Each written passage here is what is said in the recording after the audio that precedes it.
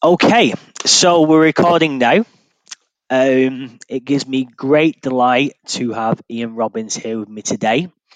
I'm going to be the prodder, the host, whatever you want to call me. My name's Chris Bennett. I'm the Nordics recruitment manager here at Evolution Recruitment, and we get your projects delivered through the provision of tech freelancers. However, enough about me. Um, I've known Ian now probably 4 years.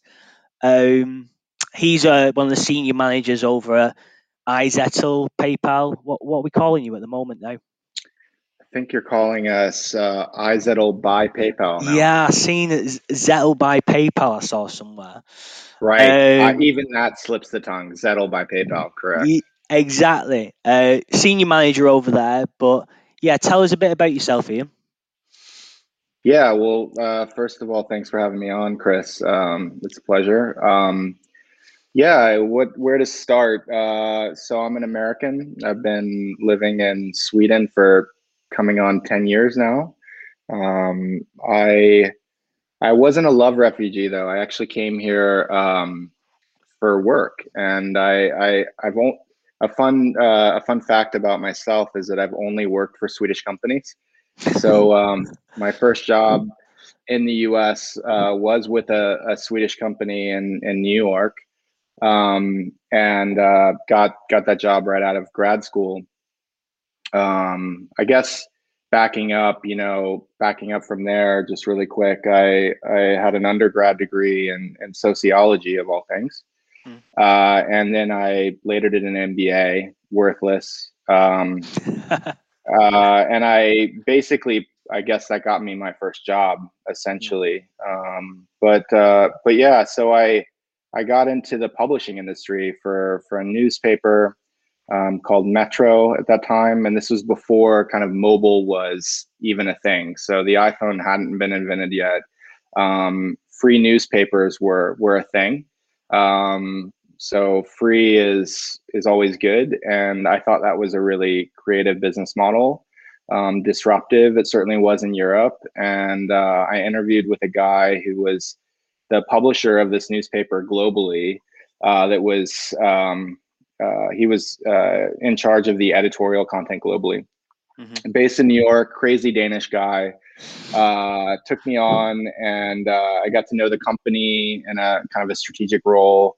And I ended up working with the team that built their publishing software, because they were at the time kind of combining their newsroom between digital and print. And that was a real messy time for the industry, because they would have completely separate newsrooms for the two, because they couldn't figure it out. Like what do you print online versus the paper? Because all the value was in the paper. Online was giving content away for free.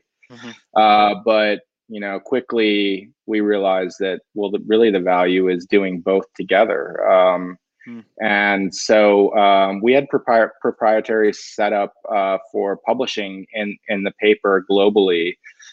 So all the software for the paper itself was built in house, and we basically built the bridge to that, to online publishing, and that was all kind of a proprietary CMS that we built Mhm. internally. So that took me all over the world. It was a lot of fun, working in Russia, working in the Nordics, living in London, working a lot in Paris, Mhm. Latin America. It was a fun time, and it eventually brought me to Stockholm to live. And I kind of left there because it wasn't going anywhere fast after the iPhone.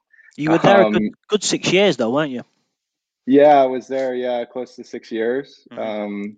Had a lot of different roles, but left as a product manager, right? So it wasn't a role, to be honest, that jumping out of college, you thought of being a product manager like you do today. I mean, it didn't even exist probably when I got out of college. It wasn't called that. I think you were probably called a producer or something. Mhm.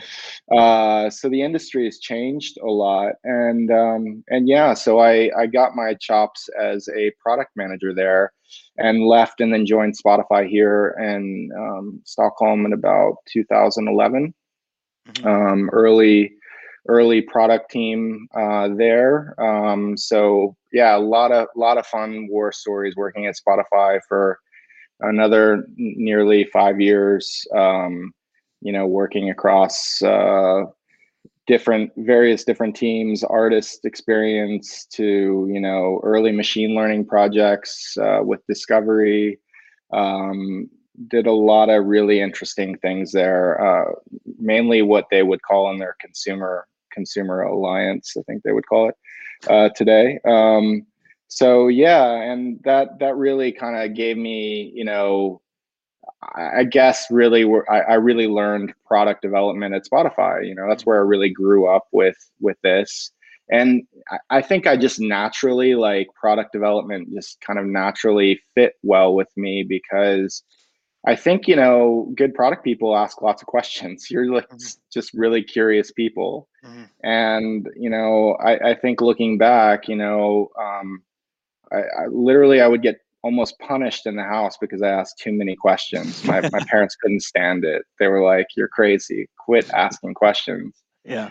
And so I was just always asking questions. And then you kind of like going on to like get a sociology degree.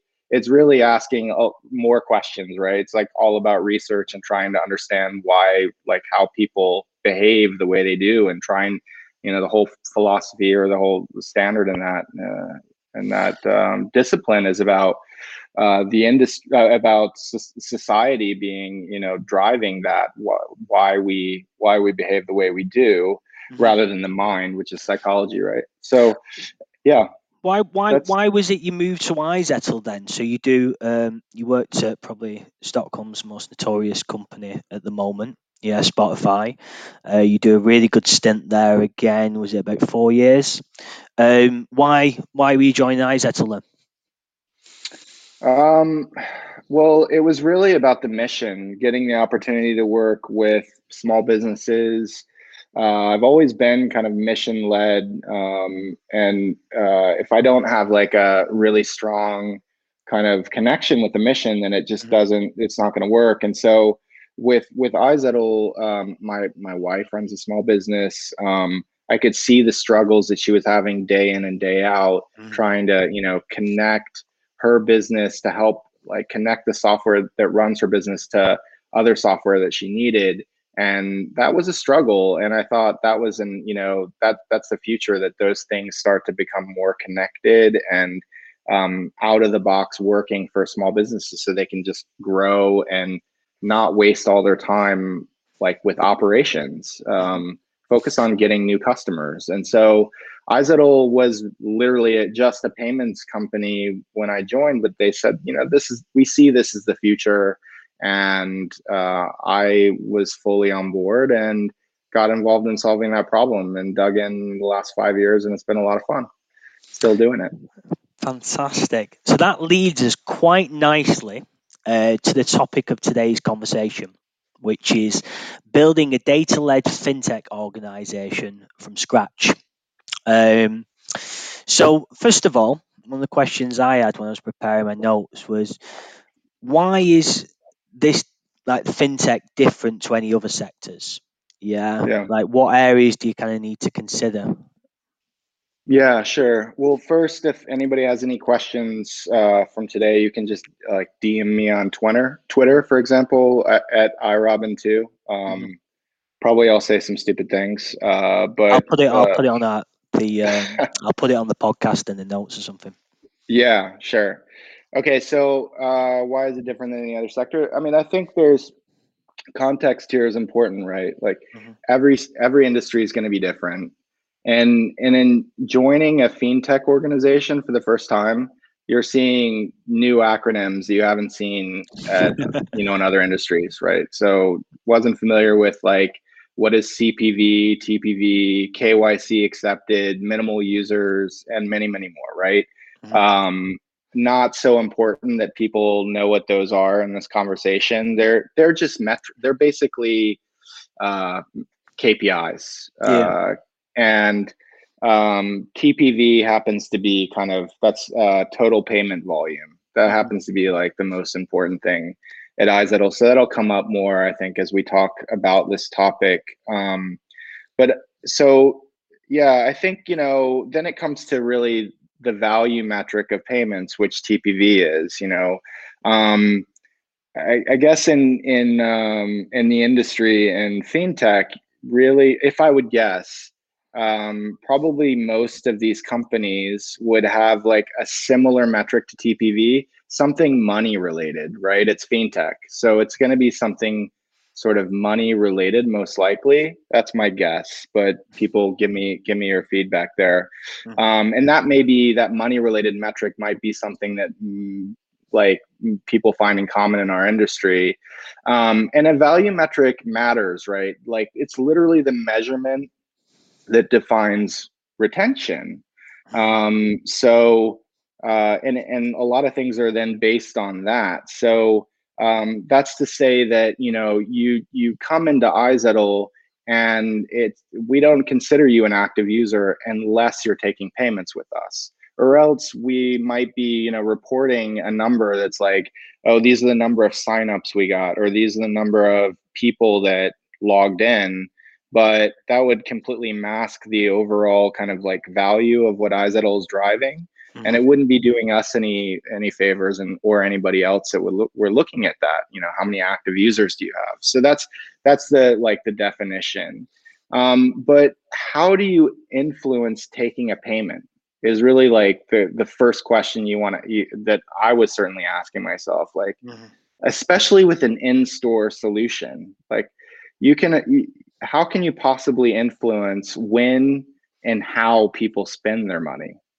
And in the e-commerce world, like, for context, I think it's easier to imagine what ways of doing that, tricks and ways, because you're like, if you're working on optimizing like drop users so that they don't drop carts, right? Like if they're going to check out, but there's so much friction in checking out, they're like, can't be bothered, right? I'm gonna go read the news or do something else. Hmm. That can happen. But when you're in store and there's a customer that's literally has the intent to buy something in the store, they're probably going to wait the extra time, right? Yeah, yeah, yeah. So how do you influence that? And on the surface, you can feel a bit helpless about that. um, you can't bring customers for on behalf of the merchant for them to take payments. And this is really different than like coming from Spotify, right? Where my experience was, like the related metric at Spotify was plays. Like, how can we influence the number of plays that people are having on our platform, Okay, yeah. which is ultimately the value metric there. Makes a lot of sense. But you can imagine actually influencing that, right? Like Hmm.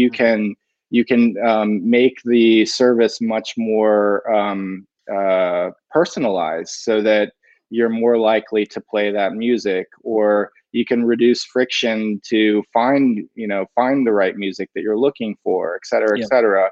You're going to influence that metric, which directly affects retention. The same isn't directly, it's not the same problem. So this is the first thing I think that makes the things unique. Yeah, yeah. um, and uh, and I think, just to go into it a little bit more for people that are kind of working in different areas of a company, right? I guess you might ask yourself, like, where am I working? Like, if I'm working in the growth organization, then this problem is a little bit different than my perspective. I actually work in the retention side of the business, the engagement side of the business. So how do we drive that engagement? On the growth side, then you might be working with getting users set up. So I just want to point out that, like, of course, like, directly there, it's obvious that just getting a card reader into people's hands is going to help this problem, right? Like, Hmm.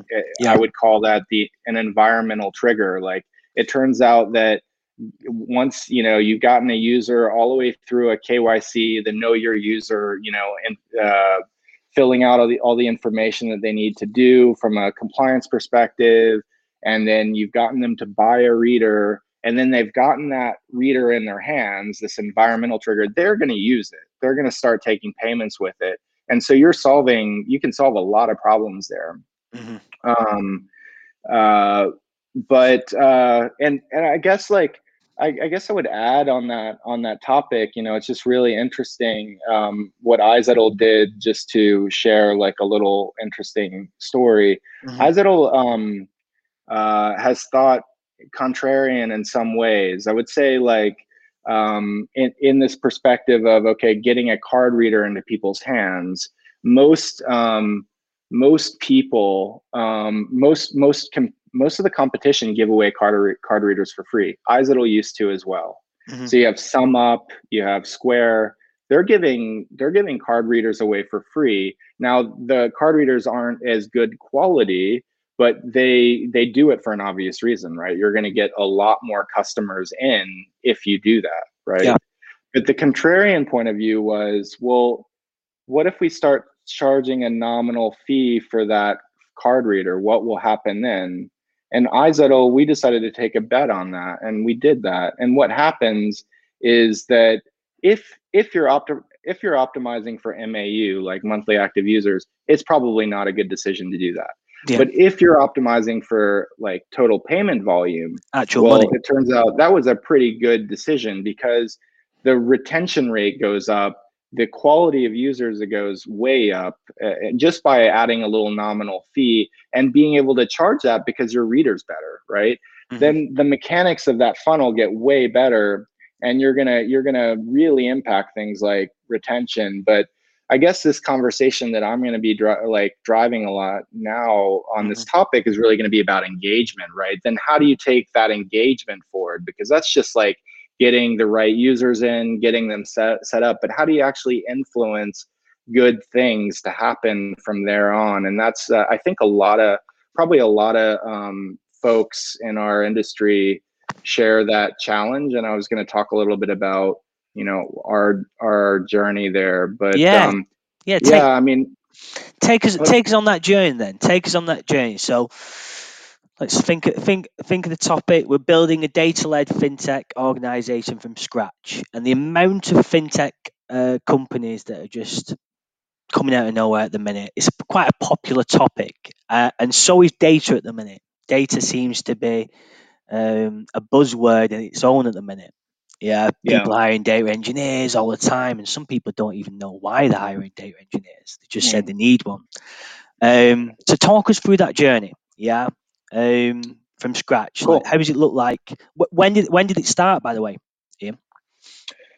Well, I mean, we knew from very early that we had to figure this out. And this is from my perspective, right? Coming in and working with engagement, like, um, I mean, first of all, it's impossible to build an outcome-oriented organization without doing this. So you just Mhm. know we need to measure ourselves. So how are we going to solve this problem?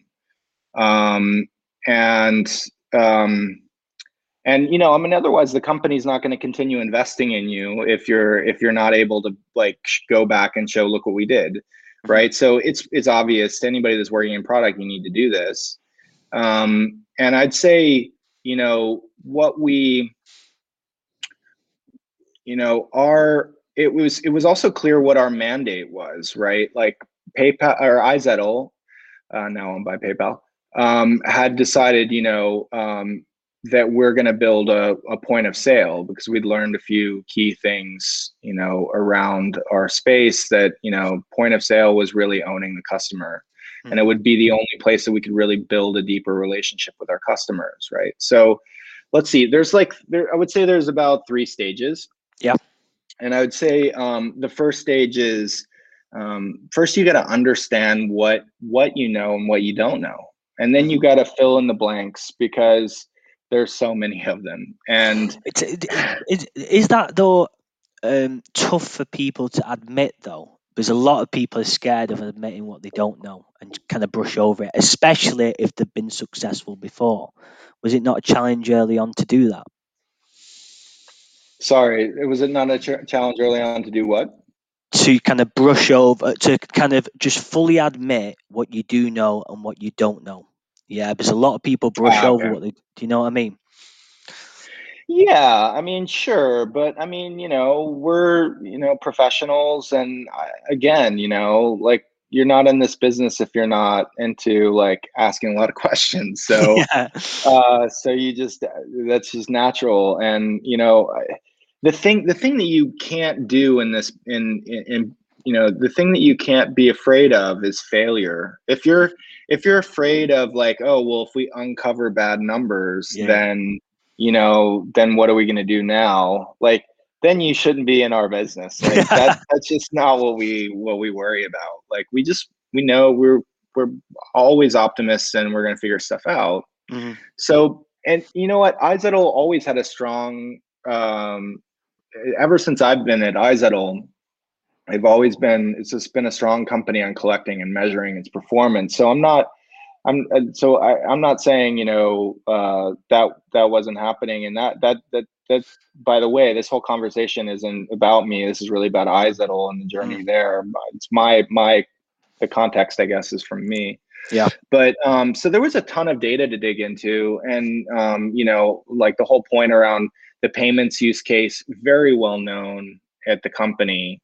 Um, and so, getting users set up to take payments, very well known. But I figured, since, okay, we know a lot about payments, but we don't seem to know much about anything else. Like, okay, people take payments, and then what? That what was like basically why I was like that. It's basically everything else. I was sort of like one of the people, hired to kind of help figure out. And Mm. so to help fill in those blanks, we looked into, you need to take some, regression analysis, essentially need to really dig in with an analyst over, months to figure out what's really driving your engagement in your product. And that's going to give you some, correlations that are going to, that you can then speak to your team about. If you do these things, then it turns out that customers are more likely to retain, or they're more likely to, maybe some examples like, um, we set up some engagement level metrics from these regressions, and we have a POS. So in a POS system, a point of sale system, then you can, add products, you can check out things, you can add customers, you can, check your reports and things like that. So our, regression analysis showed like, turns out if you add 10 products to your library, or if you check your reports 20 times, then those things are that those levels of engagement indicate very high quality users that tend to retain. They tend to be, higher TPV. So, if you do those things, will that happen? No, there's no like causal effect here, but they correlate, right? So, Mhm. so communicating to that teams was really the first step. Okay, these are cohorts that we're tracking of users that are, these are good behaviors. So let's try to get other people up to that level. And it was a good start. And then we started to fill in kind of like our mental model for how we increase retention in our product. Mhm. And that, I really suggest taking a framework off the shelf. Like, don't just try to like invent stuff yourself. It's just much better if you take frameworks. And so we use the Reforge framework that is starting to be pretty well known in our industry, definitely well known in Silicon Valley. You can, take people, and they can, they have classes, so you can, train your staff with Reforge. And they have a whole, it's essentially an education on retention and engagement, and and growth. And so we used their framework, and to get up to speed. And our view really is, our strategy is to increase engagement by onboarding users to new use cases of IZettle. So beyond payments, essentially, you start with payments, and then we onboard you to new use cases that you get value out of IZettle. And that's fits right into the Reforge framework model. There turns out there's not an infinite number of ways you can increase retention. It's very slightly between industry, but it's going to be there's only a certain number of limited number of ways that they've really identified. And so, I mean, what we learned in that process was also like adjusting, like broadening our value metrics. Like at Spotify, I was really used to, retention, like monthly active users, making sure that you're correlating all the way up to that. At IZettle, it's actually been TPV has been a good corollary in this case. So like payment volume, that tends to be our best user. So you could be taking like $5 payments and stay with us for life, but is that really that valuable for IZettle? I don't think so. Like we want you to be taking lots of payments. So TPV, and I think like ultimately to kind of like square up your question here, I think like just think like in filling in the blanks, it's a lot for your team, so they understand the context of what being data led means, like that it's correlation, it's not causation. Having a simple model to understand, like literally like what we're doing is product 101. Like we're observing in our data what the most successful users do with IZettle, and then just figuring out ways to get everybody else to be that successful, right? And does that mean that we can like force them to have more customers to be that successful? No, but we can kind of like understand what successful users do and then cater to those needs. And then the future successful users will then come into our service, and then boom, it's magic. It works really well. How many people, was this the whole of IZettle doing this at the time? Yeah, was this a company-wide analysis, or was this your section? Talk us through that.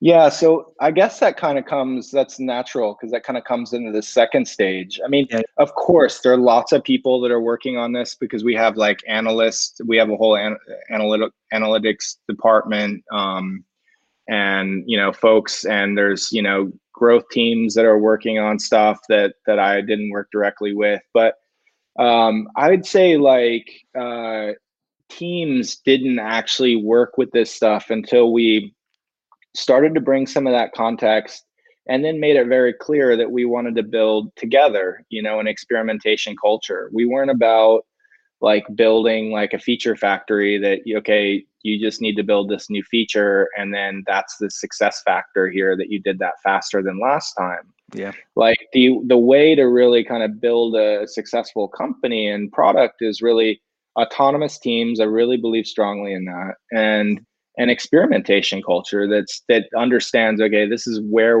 what we want to like achieve in terms of outcomes, and then we're going to head there. And until you start kind of like giving teams context about those outcomes, then you're not going to get that. But once you start that conversation, magic things happen. So I think we found that embedding analysts into teams worked really well. That we even like took some experimentation consultants, or one friend from Spotify actually, and embedded them into teams. And teams started running A/B tests, not just like as a thing, like we did an A/B test last quarter. It was like, we're doing A/B tests, we're planning A/B tests as part of our everyday. I definitely don't think, you have to have like a mindset about what that is. It's going to be different in different setups. I mean, at Spotify, it became something else. I think IZettle, I still, have like it's IZettle's doing it in its own way. It's not quite, it's going to be different. It looks different. Because it's funny, like we see CVs, a lot of people from Spotify, and it's just got A/B testing written all over it. Seems to be massive on it. Yeah, but you don't actually see that in a lot of other profiles that we see. So where is IZettle on that stage? Do you think, is it just a different stage, or are you aspiring to be like Spotify in the way that you embed A/B testing, or? I mean, so how to answer this? I think basically our main goal isn't A/B testing. Our main goal is experimentation. Okay. And because I mean, when you think about it, like, of course, experimentation is a part of it. I mean, Hmm. before I joined, I just want to be clear, like, IZettle was in these engagement in the first team I worked with. They were already doing experimentation, but it was all happening in the discovery phase. They were like going out, talking to customers, really like prototyping stuff, and then they would like get to a point where, okay, we've learned a lot here, now we're going to build this thing. Yeah, Okay, yeah. and that was experimentation. But then it kind of stopped. Then it was, okay, we shipped it and we don't really know how it performed, right? So Hmm. um experimentation there is not just A/B tests as well. It's also like understanding, okay, what did where did we get, like, what was the outcome of that, what are all the options that we could do to kind of like make this better. And in some cases maybe we're going to ship a test, in other cases it's going to drive more discovery, right? Hmm. So it's kind of like I want to make that a broader topic. But and one thing related here, by the way, is that we could see in our data that, okay, look, there are feature level engagement here, like I mentioned to you before, but there's a bigger thing at play here that's happening, and that is that people use iZettle for more than just, it's several use cases beyond payments already. And Yeah. so we thought, okay, well, POS is a use case. No, POS is not a use case. They sell with insights. They have, the checkout is a use case. Like, web informing your checkout on customers is a use case.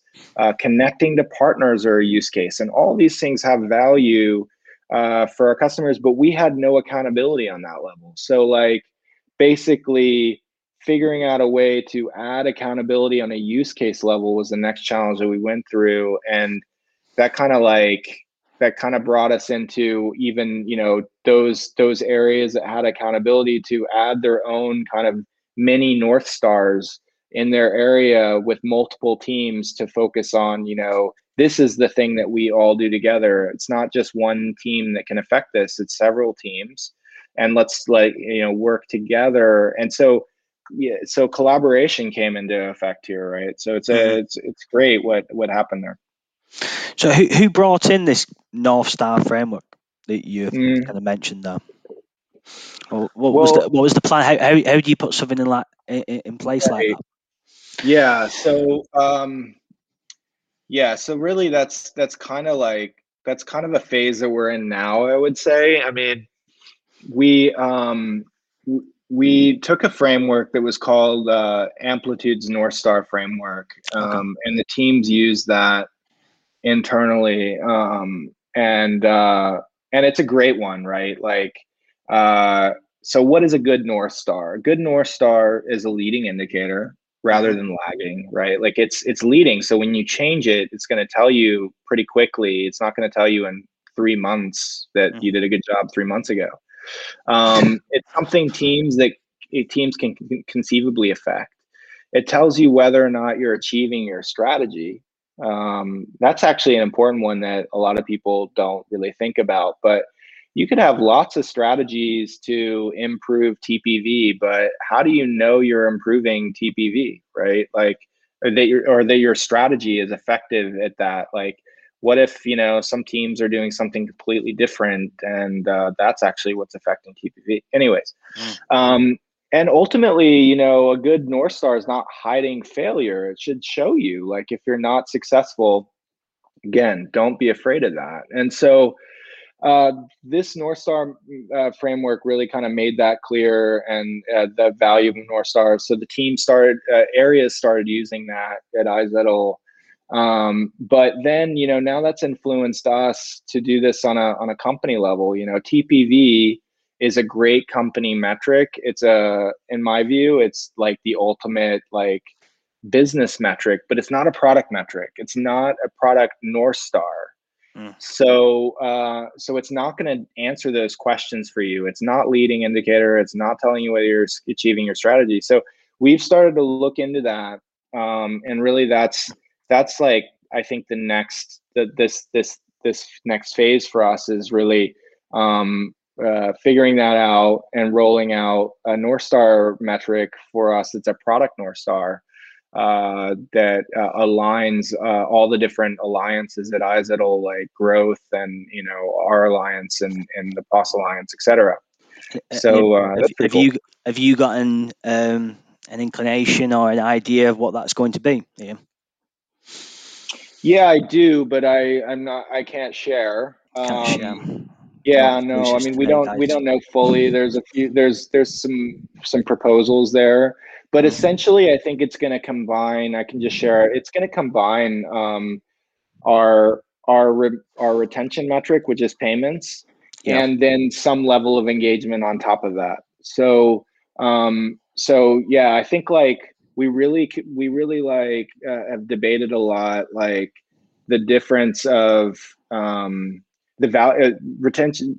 Payments is our lifeblood, right? So if we started to create like a secondary retention metric to payments, it starts to do weird things. Mm. It just doesn't necessarily work in my mind. And so I think the way that we would go would be keeping our same retention metric, but then adding an extra kind of level of engagement on top of that we think is really necessary, that it also speaks to what our strategy is trying to achieve. Yeah. So that's I guess what I could share. So for the companies kind of out there that have listened to your journey there, yeah, and where IZettle have been, because IZettle a very, very popular company in Stockholm, yeah, and other places in the world, but speaking on behalf of Stockholm, everyone knows it. Everyone knows it's got a good culture as well. A lot of people say that about IZettle. But is there any kind of lessons learned, anything you would have done differently during this process? Yeah. Yeah, and IZettle is a great company. Mm. Let me just think. So yeah, so the first one I would say is embracing off the shelf frameworks and training your teams as early as possible, because uh, don't try to fiddle around too much, like reinventing the wheel. There's a lot of stuff out there that you can read and really get inspired from, and Yeah. then it works, and then your teams can read that, and they, it just happens much faster. So which And then frameworks would you suggest? yeah, so I mentioned the Amplitude North Star framework. Amplitude is our analytics product, by the way, and they have a North Star framework that they've written about. Really good read. It's free online. And then the Reforge framework was the retention framework I mentioned. That's going to cost you some money. It's probably a couple $1,000s to do a training for each person. You Hmm. can get group things and stuff like that. You can get access, like licenses to their soft, just to the classes without taking classes. A lot of flexibility there, but just check out reforge.com. It's really good. Cool. Um, so that would be the first, I guess, is embracing these, frameworks.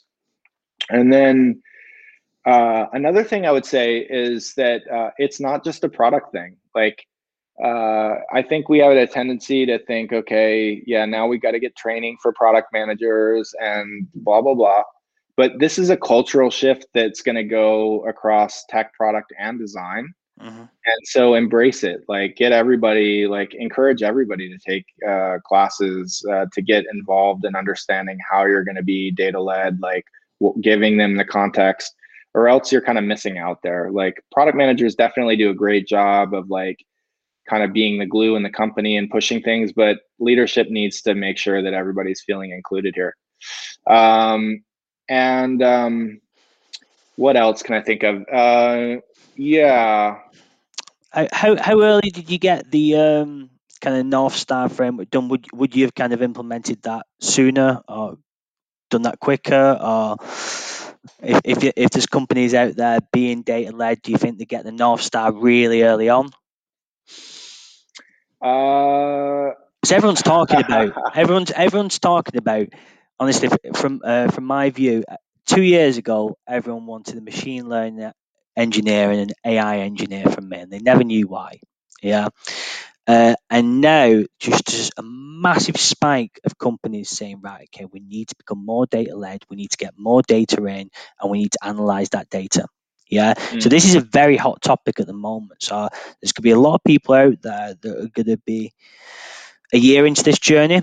They're going to be 5 years into this journey and not realized it and not done anything about it. So just like wondering if there's anything that they can Well, learn from you, Ian. yeah, well, I mean, on that topic, I mean, we're definitely working with machine learning and experimenting with that in our alliance now. And I'd hope to say that our North Star efforts have helped that. But it's obviously it's more than that.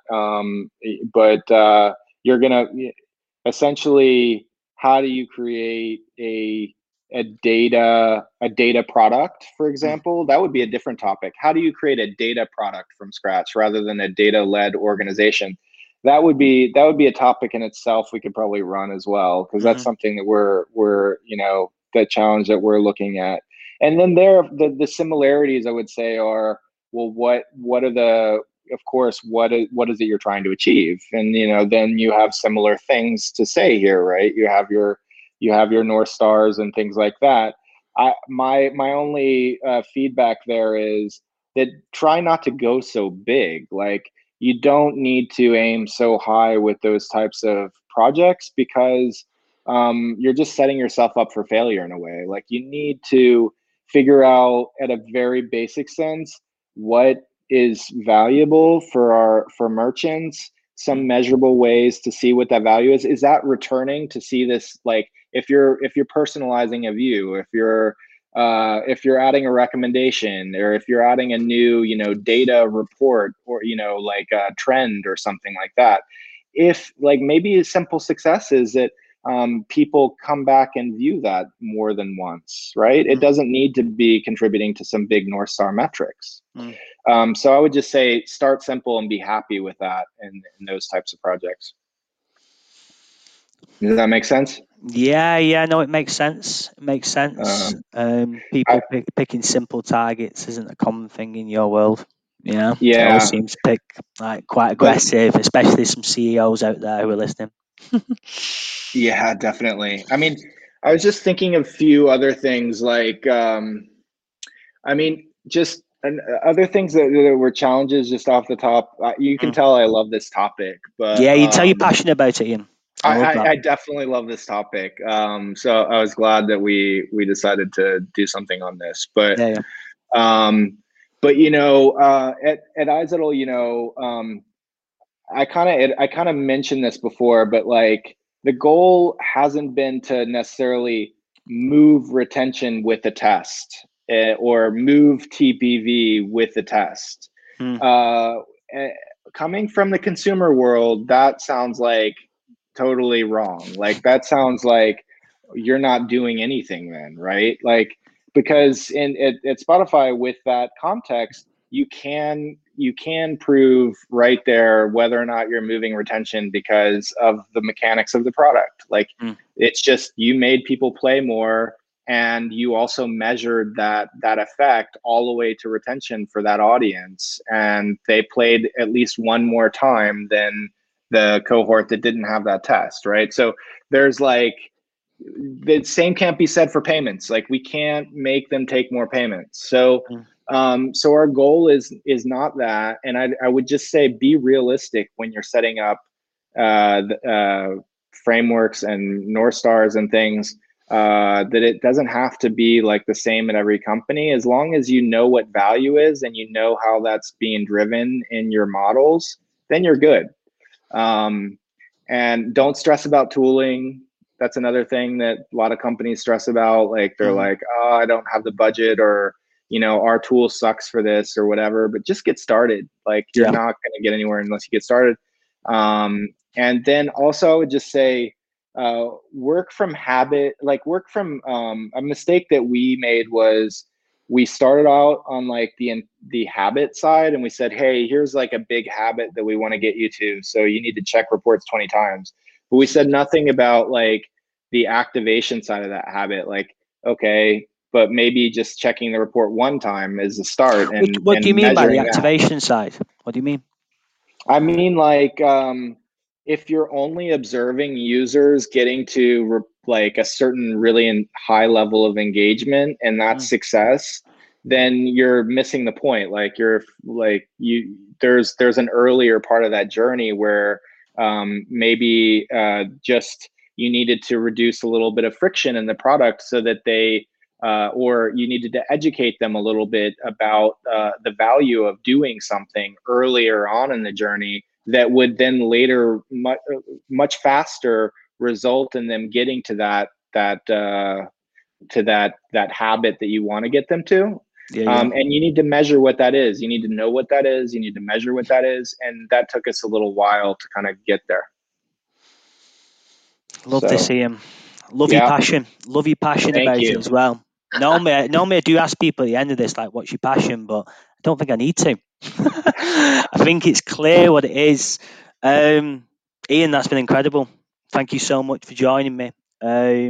Like I said, what I'll do with the podcast, everyone, I'll put Ian's Twitter. Is there anywhere else that people can reach you, Ian? I think that's a good place to Yeah, start. you like Yeah. Twitter. Cool. Cool. Right, we will leave it there.